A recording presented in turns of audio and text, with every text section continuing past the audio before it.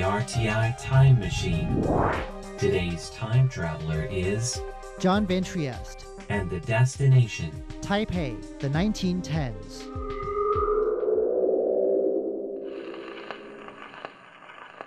Taiwan has been known for a number of products over the years.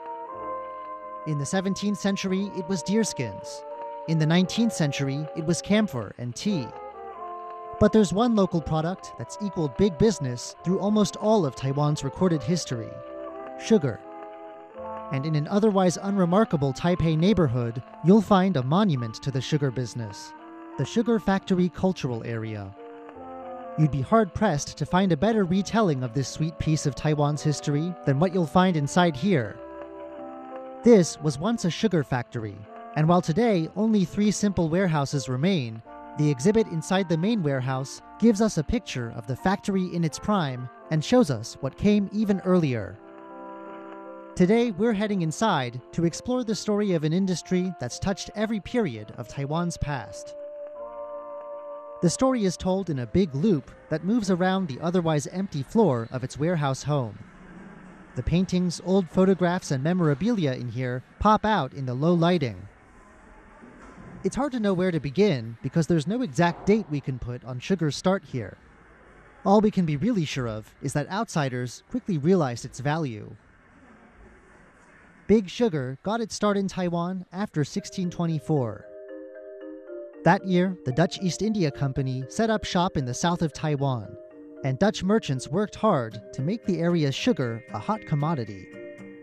They enticed Chinese sugarcane farmers to immigrate to their Taiwan colony, and they introduced cattle to the island to help these farmers out. Production boomed, and Taiwanese sugar was soon sold abroad. 37 years later, the Dutch were expelled from Taiwan at the hands of the half-Chinese warlord Koxinga. At the time, it might have seemed like sugar would be tossed out with the rest of the Dutch legacy. Koxinga needed rice to feed his men, and that meant a drop in sugar production. But sugarcane put the cash in cash crop. During its brief existence, Koxinga's kingdom was able to produce more sugar than even the Dutch had. It seems to be a pattern that repeats over and over. There are all kinds of twists and turns in Taiwan's history, but after each one of them, sugar always seems to come out on top. That's what happened after the next big change, when Koxinga's family ran out of luck. Imperial China took over his private kingdom in 1683, and despite ups and downs, Taiwan's sugar producers seem to do well. On one wall, there's a list of things that people back across the Taiwan Strait used to say about Taiwan. They've got money up to their ankles. Plant for 1 winter there, and you can eat for 3. The way they're written here, they almost sound envious. When we check in again over a century later, things are still going well. For sugar workers, the 19th century was a time of prosperity, even as Imperial China suffered. During this period, Western powers used force to open imperial ports to trade. And as they did so, Taiwanese sugar found new buyers in Europe, the US, and Australia. A British consular report of the period notes that workers making sugar in Taiwan were pulling in wages double or triple what their fellow workers across the Taiwan Strait could hope to earn. Even farm workers on a sugar plantation could afford imported European clothes. This wealth doesn't seem to have changed much about how sugar was made. Black and white photographs show that cattle-drawn grindstones were still being used to crush sugar. Taiwan's next colonizer would change that. In 1895, after a war with Imperial China, Japan took possession of Taiwan. Sugar was an early priority, and work began to bring Taiwan's sugar production into the industrial age. Among the new mechanized factories set up was the one we're standing in, founded in the 1910s by a new company, the Taipei Sugar Manufacturing Company. Its state-of-the-art machinery processed sugarcane from all over the Taipei area, sent in by rail, boat, and even ox cart. It was a bit of an outlier as far as sugar factories go. Most of the action in this business happened in the sunny, tropical south. Here in rainy, cool Taipei, this was Taiwan's northernmost sugar factory. But it thrived, even after another company bought it out. Not all was well in Sugarland, though. As production sped up, Taiwan's latest generation of sugar farmers were ready to revolt. They could only sell to a small group of government-approved companies, and everything was done on the company's terms, including setting the asking price. These companies would weigh the sugarcane, and their measurements were also final. As one group of farmers from central Taiwan found out, the numbers that came out of these scales weren't always the most accurate. Suspecting the worst, these farmers got 3 local officials to stand on one of these scales. The combined weight of 3 grown men? 49 kilograms. The plight of the sugarcane farmer was put into song, with lyrics written on one wall here lamenting slave-like conditions. In 1925, farmers' anger erupted, sending more than 30 of them to jail and opening up the way for more labor unrest through the end of the 1920s. None of that dampened enthusiasm for sugar, though.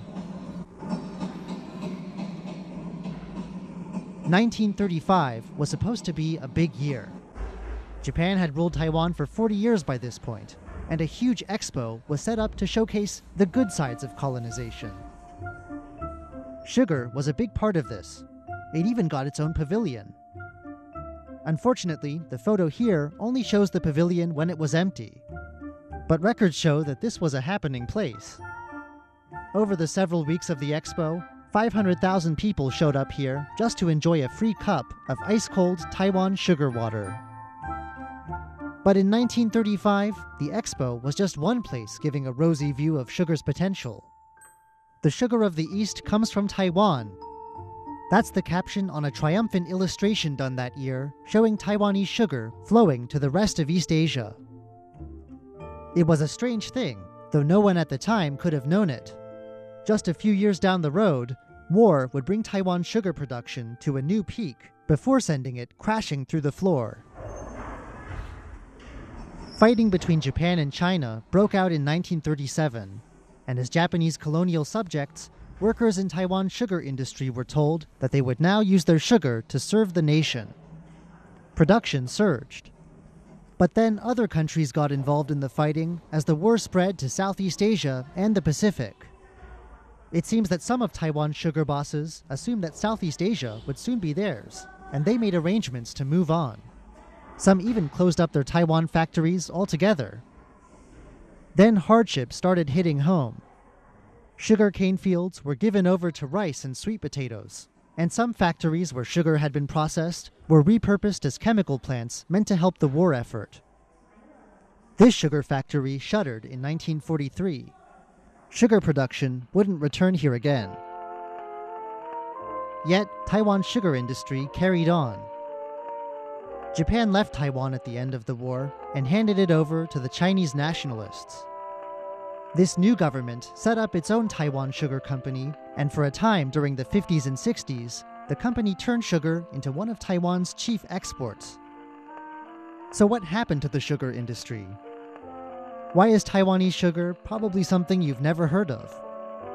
Given all the big changes it had pulled through, the answer is a bit anticlimactic. Changes in the market. Prices fell during the 1980s, and since 1991, something strange has happened. Taiwan has become a sugar importer. After the war, bits of the factory were knocked down or sold off, as whatever was left over was put to new uses. In 1997, though, when plans to build a nursing home at the site were discussed, local residents protested. They wanted there to be a park here, and they wanted the remains of the old factory to be a part of it. The old warehouses are a focal point for the neighborhood. Early on, the place even changed its official name to Sugar Factory Neighborhood, a name it still has today. In the park today, you'll find a statue of a cattle-drawn grindstone in use, a replica of the train that once served the factory, and of course, a plot of land set aside for raising sugarcane. It's this neighborhood's piece of a Taiwanese story that once saw this island sweeten the whole world. I'm John Van Trieste,